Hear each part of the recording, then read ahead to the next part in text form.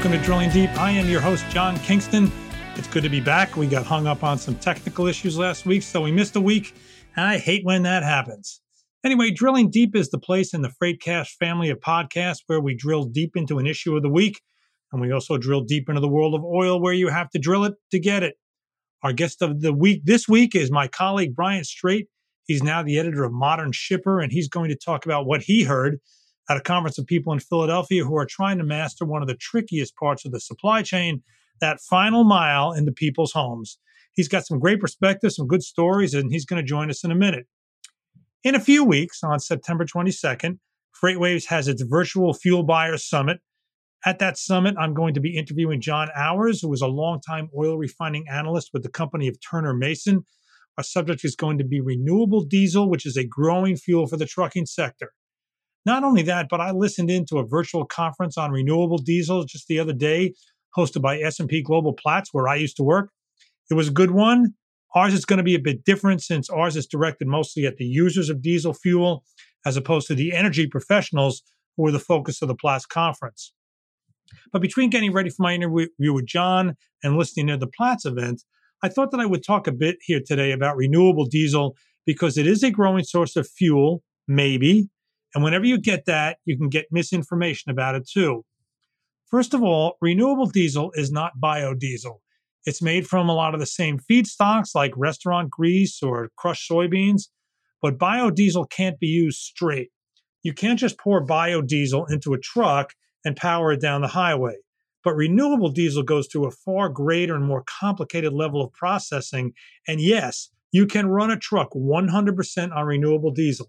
It's an exact copy of diesel, so it isn't the same as biodiesel. Second, the vast majority of it is consumed in California and other parts of the West Coast. Why is that? That's because California and Oregon have low carbon fuel standards known as the LCFS. They are state efforts to reduce the carbon footprint of their transportation fuels. If you can show that you supply the market with fuels that have a lower carbon footprint than standard gasoline or diesel, you generate credits.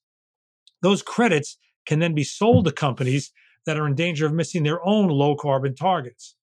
Renewable diesel's carbon footprint is low enough that it generates a very good number of low carbon fuel credits, so much that the Platts seminar showed data that renewable diesel is now the biggest source of LCFS credits in the state. And the price of them is near the legal cap that the state set in California. So that can make it very profitable to make renewable diesel. There are a bunch of other incentives to make renewable diesel. In the same way that California fuel suppliers need to meet low carbon fuel standards, all refiners in the country need to meet renewable fuel standards. Those are generally met by blending ethanol into gasoline, but not entirely. If a company falls short of its mandate, it can buy renewable identification numbers, known as RINs. It's just really it's a credit. RINs can be a major cost for some refiners whose distribution systems aren't set up to generate a lot of their own RINs. Making renewable diesel and putting it into the petroleum distribution system, that act generates RINs. So that's another incentive to make renewable diesel. There are refineries that are shutting down and being replaced with renewable diesel facilities through conversion of existing operations. But let's be careful about this. The amount of renewable diesel that is coming out of those converted plants is not the same amount of petroleum diesel that came out of the refineries that are being shut. That's why earlier I said renewable diesel maybe will be an additional source of diesel supplies. It will be an additional source, but the renewable diesel facilities that replace the refinery are not likely to be a one-to-one replacement for closed refining facilities in terms of supply. And the list of refineries in the U.S. that have closed or are for sale is growing. It's a disturbing process, a disturbing trend that we talked about earlier on Drilling Deep. Renewable diesel has been one of the only growth areas for them. But those renewable diesel facilities are only there because you can sell LCFS credits and you can sell RINs credits. Or they're there so a company doesn't need to go out and buy their own credits. They can meet their obligations by making low carbon fuels. Those companies want to keep themselves in compliance with regulations and avoid buying RINs. One thing that came up in the Platts seminar, and we're going to talk about it at our Fuel Buyers Summit, is that as you move more feedstocks into making renewable diesel, there's going to be fewer feedstocks to make biodiesel. So remember, biodiesel is blended into diesel. It can be blended into heating oil. any other kind of product that's a distillate like diesel. So the restaurant grease and soybeans and other stuff that now make biodiesel will just be shipped instead to the renewable diesel plants. This actually, I think, has some benefits to the trucking sector. If refiners can meet their renewable fuel obligations through renewable diesel, the cold weather problems that you sometimes get with biodiesel blended into regular diesel might be lessened, as a lot of companies, fewer companies will be blending biodiesel into regular diesel. And just turn that restaurant grease into renewable diesel, which doesn't have the winter problems, and it could be easing a problem that some truckers run into now in cold weather. We're going to be talking about these issues on September 22nd. Just Google FreightWaves events, and you'll find the link to our Fuel Buyers Summit. And we hope to see you there. We are going to turn our attention here on Drilling Deep now to the city of brotherly love, and that's where my colleague Brian Straight was last week. Brian is the editor of Modern Shipper, which is a FreightWaves product that covers the kind of final mile. I'll let him talk about it a little more. And the big home show, the home delivery show, was in Philly last week, and Brian attended it for a couple of days, and he's going to share what he heard. So, Brian, first of all, welcome to Drilling Deep. Hard to believe we've been working together since I joined FreightWaves, and I've been doing Drilling Deep now for well over a year and a half, and it's the first time we've had you on. Yeah, thanks, John. It's nice to be on. Nice to finally get on the show. I know you've asked me in the past, and things haven't always worked out. Well, we got you now. For us, but yeah, we got me now. So I'm here, glad to be on it, and I'm a big fan of the show. So I'm glad to be part of this. So tell me about the show. It's not Drilling Deep. Tell me about the Philadelphia show and what kind of market it serves. I know. I think right before the pandemic, I was going to attend it because our colleague Mark Solomon couldn't go. He used to cover that, and this is before you were doing Modern Shipper. And I was really excited about it. It sounded like a great show, and I think the pandemic hit, and that was the end of that. So tell me what it's like. It's first of all, the fact that it was an in-person show in the middle of the pandemic is still pretty notable. Was it well attended, and what kind of exhibitors did you find there? Yeah, so it was my first time attending the show. The show is the Home Delivery World. It was at the Philadelphia Convention Center, or Pennsylvania Convention Center, I should say, in Philadelphia. It was my first experience there, filled with home delivery, last mile delivery partners, providers, technology companies. Can't really say much about the attendance. It was great to be at an in-person show again. My experience would be that I felt like it was not really that well attended compared to previous shows pre-pandemic, if you will. But I don't know what previous attendance of these shows are. There were still a lot of people there, though. A lot more than I think thought going in we're going to attend it. Quite a few exhibitors. I mean, a couple of hundred. It looked like probably at least 200, maybe 150, 200 exhibitors, I would guess, that were there. A lot of different companies. The panel discussions I attended were pretty well attended by people. So it got to meet a lot of people, a lot of companies in the space, and saw some innovative things, some great technologies, and just got a general sense as to what the home delivery space really is these days, because it's very different for everybody, as I learned. So what was the biggest theme? Was it that technology is great and the opportunities are great, or we're never going to have enough workers to really cash in on what we think is going to be the growth of this field? Well, while those were both topics that came up during it, the thing I came away with is that home delivery is hard. And no matter, and depending on what you do, if you deliver parcels, if you deliver couches, it makes a difference. And there is no right or wrong way to do it. There are a lot of ideas out there. As one attendee told me, that not everybody does the same thing. Everybody does something different in this space. So I don't know whether the industry as a whole just hasn't come to a common conclusion as to the best way to handle home delivery, or whether, as I think probably more likely, that there are just a lot of different ways to make home delivery work.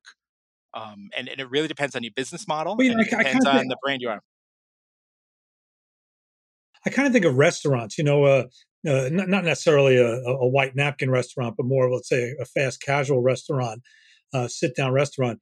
Every restaurant has its own way of not just preparing the food, but having the servers serve you, and how the order gets back to the kitchen, and the kitchen gets it to the server. It's not standardized. which is why some places have weak service and others have really good service. And I would imagine that in the home delivery field, it's kind of the same thing, that everybody's got a little bit of different approach, as you said. And it could be that, if you do one or two things right and better than anybody else, you get a tremendous leg up over the competition. Yeah, and then that's true. And some businesses, they want to do it with their own employees and their own vehicles. Others want to outsource it, to gig economy type companies. Others work that there are companies that this is all they do. They have their own employees. They're not gig workers. They're their own employees, and all they do is market their services to all these different shippers and brands. And there are businesses like Target, for instance, that fulfills 95% of its online orders from their stores. But even Right. they are trying something completely innovative, and they're actually adding in what I would consider a middleman, right? I mean, what they're actually working on is a system where they move product from their stores to a distribution center, which is where all the last mile delivery providers would come and pick up, rather than having FedEx, UPS trucks running to stores all day long.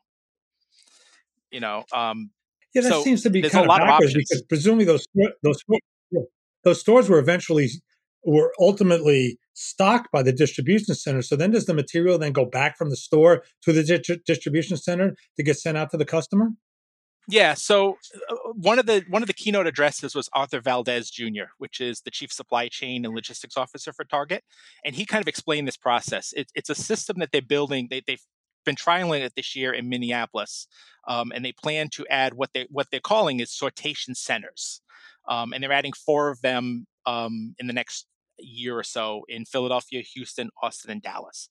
And what their concept is an order comes in, a store employee builds that order, and then they have a line haul truck that is actually running between stores. In the Minneapolis area, there's 45 stores that feed this sortation center.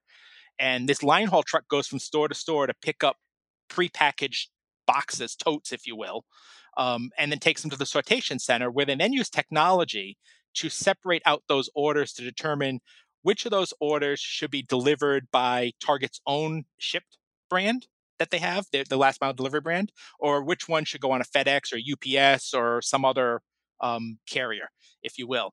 But he said the key to this and their transformation was really not this end of it, but actually the beginning part of it, which was how to feed the stores. Target had traditionally used what they call floor-loaded truckloads. All the material was loaded onto pallets on the trailers. Trailers would go to the store. They were unloaded in the store. The employees would break down those pallets and distribute stuff out into the stores accordingly. Now, what they've done is they've shifted to a different model where all the items are pre-sorted at the big distribution center, and they're sent to the store with what he called directional put-away directions, meaning that they came in totes and containers, and that container told the employee where in the store it needed to go. Did it go to the floor? Did it go to the online, Wow. e-commerce area? And he said it was really a rethinking of the whole supply chain and how they did that in order to facilitate the ability to meet e-commerce orders. And for them, it seems to be working. I don't have their quarter 2 numbers handy, but in quarter 1, their digital revenue, which includes their e-commerce online sales, grew 50% in the first quarter of this year over last year. They are getting their revenue from same day pickup and delivery services grew more than 90%. And then if you've been to a Target store, you also know there's a lot of people who pick up the goods right at the store now. They have parking spaces outside most of their stores, where you can go in, you say in the app, "Hey, I'm here," and an employee brings the stuff out to you. And revenue from that service grew 123% in the first quarter this year. So they seem to have, I mean, what it seems to be working for them right now. I think long term you have to look and see, hey, is this the model that works? Because in my mind, you're adding an extra step in the process in some way, right? By adding this sortation center. But that's an example of what some of the stuff that's going on. This is very forward thinking, and I can't help but contrast that with a story you wrote about Bed Bath and Beyond, which seemed to make a presentation there that was very confessional. That Yep. said, we really didn't know what we were doing in this field, and now they're waking up to it, which is, really, you don't hear that kind of honesty in a Right. forum, but they were very honest. So talk about them and their problems and their come to Jesus moment. Yeah, so Bed Bath and Beyond, they also own Bye Bye Baby. For people who have younger children, they may shop at Bye Bye Baby. They are like a lot of retailers the last few years, and they struggled with the online and e-commerce world. Most of their management in the last year and a half been overturned, and new leaders have come in. And part of that new leadership is an investment in technology and supply chain for them. And they realized, and it was really driven home for them during the pandemic, that they needed to serve the e-commerce world and the online orders. So they have really set out and tried to do it very quickly, spending nearly $1 billion in all sorts of in supply chain technology and store experience changes for them to reinvent themselves and reinvent their supply chain, if you will. So they they're working now with Ryder, for instance. In the summer, they signed an agreement with Ryder, and Ryder is opening up regional distribution centers, and those centers will fulfill e-commerce orders as well as replenishment of store. Prior to this, it took it took Bed Bath and Beyond about 35 days to restock a store from the time something ran out. Their goal is to get that down to under 10 days. So that they're much quicker, turn the inventory much quicker as well. And Ryder is helping them do that with automation in these warehouse facilities. But part of it also is the expansion of their how to, and what they would say is how to get the goods to the customer, right? I mean, that's the end result. So they have added a whole lot of last mile delivery partners. They have added new techniques and new technologies to allow them to service the e-commerce world much better than what they did. So, like for instance, these Ryder facilities, there's one in Pennsylvania that is accepting store merchandise. As they said, actually isn't open yet, but it's now accepting merchandise and they're filling up the warehouse right now. That warehouse, in some cases, might send the e-commerce orders directly out from the warehouse. In some cases, it might send the materials to the stores, will then be distributed. And they've cut deals in the last year. They've cut deals with DoorDash, Shipt, Instacart. This summer, they added a deal with Roadie, which is a last mile delivery provider, and they now can deliver, according to their COO, John Hartman, they now can deliver to 18,000 zip codes in the U.S. within like a day or two for their goods. Yeah, But so the other thing they they've had added, to completely turn. yeah, and the other thing that they've added that I Go think ahead. is really interesting too, yeah, is that in some of their locations now, a customer that places an order, say on a Tuesday night, can actually pick up that order as early as 8 in the morning, even if the store hasn't opened. So they can go in, they can pick it up in the store. What in the industry they call buy online, pick up in store, BOPIS thing. And so far, it seems to again their approach seems to be working for them. They generated $3 billion in sales last year through their digital channels, and about 30% of those sales were fulfilled from their stores themselves. So they're not quite at Target's level of 95%, but 2 years ago they were almost at 0%. So they've made a lot of progress, and this COO noted they still have a long ways to go, and they're still working on it, but they are trying to get there and trying to make themselves a truly omni-channel provider for customers. Let's note here that you've been talking about Bed Bath and Beyond. I think we hadn't mentioned Bed Bath Beyond in the last 3 or 4 minutes while you were very excitedly talking about what is obviously a significant revolution there in the way they Yeah, do business. It sounds to me like you also had some time for some fun. You test drove an electric cargo bike. Talk about that. I did. I had said to my wife before we went that I want to drive this electric cargo bike that Irby, a startup company that's making these and has been testing them in New York City, was doing, and I got the chance to do that. I nearly crashed it initially. I was not ready. I'd never driven an electric bike, or technically an electric assisted bike before, and I was not prepared for the way it starts, and the way it gets going, and of course I'm hauling a trailer as well behind it. So but it's a very neat system. And once I got it down, they told me like the training program is usually about 4 hours for one of these things. I got a 5 minute lesson on how to drive it. So the fact that I did destroy it, they were very happy with. Right? So, but yeah, it's a. I mean, we're all familiar at least with electric cargo bikes. I mean, they're in many parts of the world, they're very common for delivery systems, especially within cities. And there are more and more of them popping up in the United States, especially as you get some areas like in Santa Monica, California, which is creating a zero emission delivery zone where they will not allow a vehicle with any kind of traditional fuel to enter the vehicle, the zone. So people are looking at these cargo bikes as a way to possibly do that.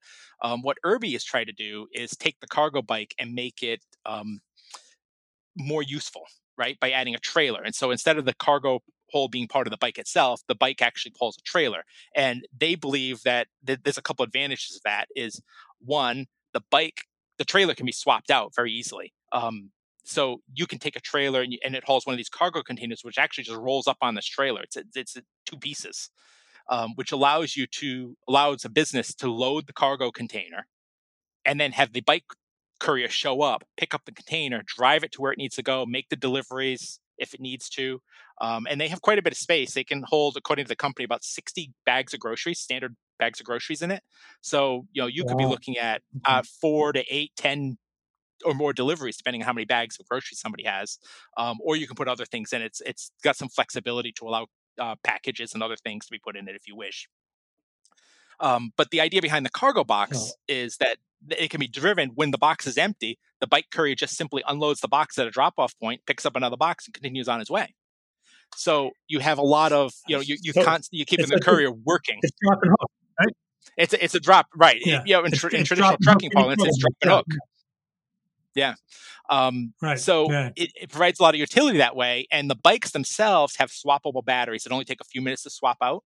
So you can even keep the bikes running constantly too if you're swapping batteries. And one of the big advantages, and I learned this driving it as well, is that it really doesn't take much effort to pilot one of these things. So Charles Jolly, who's the CEO of the company, had noted to me that a traditional bike courier might work 2 to 3 hours, especially you think driving around New York and whatnot. 2 to 3 hours and you're pretty wiped out, right, from pedaling that bike and hauling cargo. He said they've had couriers that are doing 6 to 8 hour shifts and it's really nothing for them. So he believes that the utility, the convenience of being able to swap out the boxes very easily to keep the guy moving and earning money is something that will really appeal to these delivery drivers that are currently driving vans around in city locations. That they can get on one of these bikes Right. and do the same amount of work, if you will. Now they announced last week a partnership with Axle Hire, which is a last mile delivery firm, a national last mile delivery firm, and they'll be working with them to expand this service. Each bike can haul about 800 pounds of cargo in it, and they, according to their Wow. studies, they believe that it's about 3 times cheaper than running an electric delivery van, and you can deliver about the same amount of stuff in a shift when all said and done. So Let's talk about. yeah. Let's come back to one of the first things I mentioned there, and that's the people who are going to staff all these jobs. I do the unemployment report or employment report. We'll do a glass half full rather than half empty approach to it. And the number of couriers, the classification of couriers, last month in August compared to July took an enormous jump. It's a very important field for the last mile delivery. How much concern did you hear there about finding bodies to do all these wonderful things? It was interesting because I talked to several different people.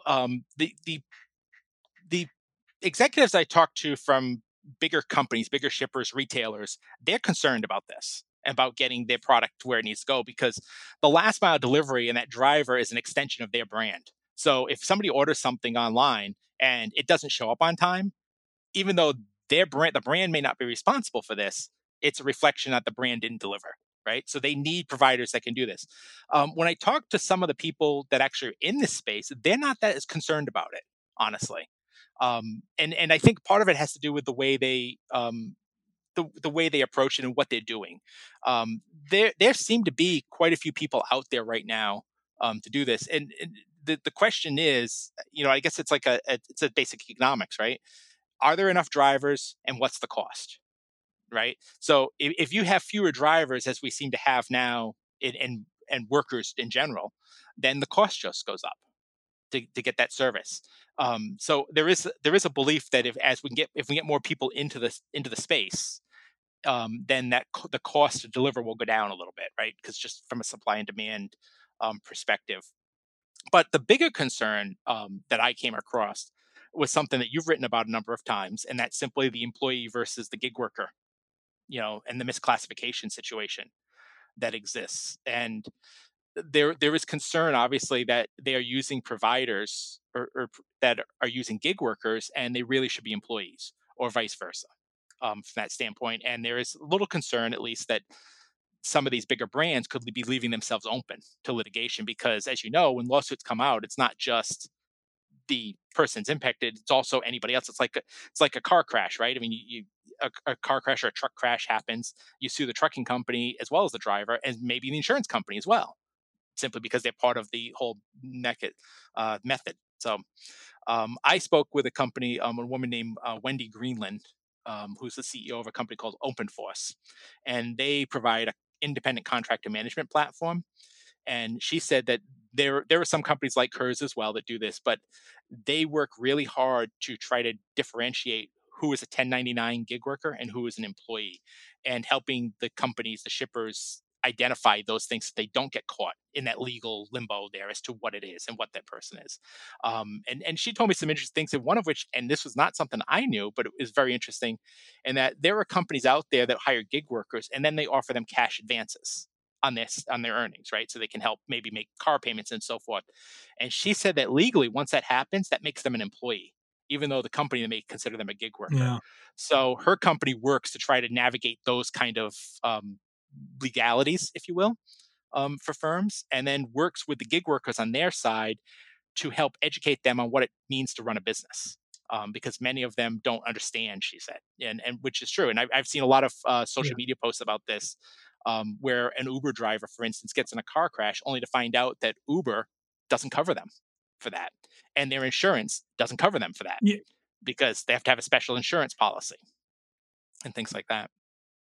Yeah, when I first started writing about the whole question of independent contractor versus gig workers, and some of the legal cases, I sort of kept thinking that eventually I was going to discover the legal case that established all precedents and defined the job clearly. And what I came to realize was that doesn't exist. It's never going to exist. And this is always going to be an area ripe for litigation. Yeah. And I'm sure it is. And that's what, like Wendy Greenland was explained to me simply, is that companies like hers, and there's, like I said, there's other companies out there that do similar things as well. Their goal is to try to mitigate that risk. And they want to mitigate it for both sides, right? They want to mitigate it for the brand or the shipper that's using the gig worker. And they want to mitigate it for the gig worker who does it, especially, as she said, and I've heard this from a lot of people too, is that there's a lot of them just like that freedom. You know, they want to say, hey, I want to work today, or I don't want to work today. So there clearly is a market for the gig worker. The question is, how do you incorporate that gig worker to what the shippers need, and do it legally? Well, Brian, maybe you'll find out next year at next year's meeting. Maybe I'll join you down in Philadelphia. Sounds like it's fun. A nice city. It's a nice city, and I was struck by some of the architecture in it, and as I was walking around it. So I've not spent much time. I've only been in Philadelphia like once or twice previously in my life, even though I live in the Northeast. It's not a place I've visited much. So it was right, because you can always go. So why not? Exactly. Yeah. Right. Anyway, Brian Strait, the editor. Thank you, John. My colleague, Brian Strait, been our guest today on Drilling Deep. He is the editor of Modern Shipper, and he also really was the founding father of the editorial operation at FreightWaves. He's been our guest today on Drilling Deep. Drilling Deep is part of the FreightCast family of podcasts from FreightWaves. You can find us on all of the leading podcast platforms. I've been your host, John Kingston, and please join us again.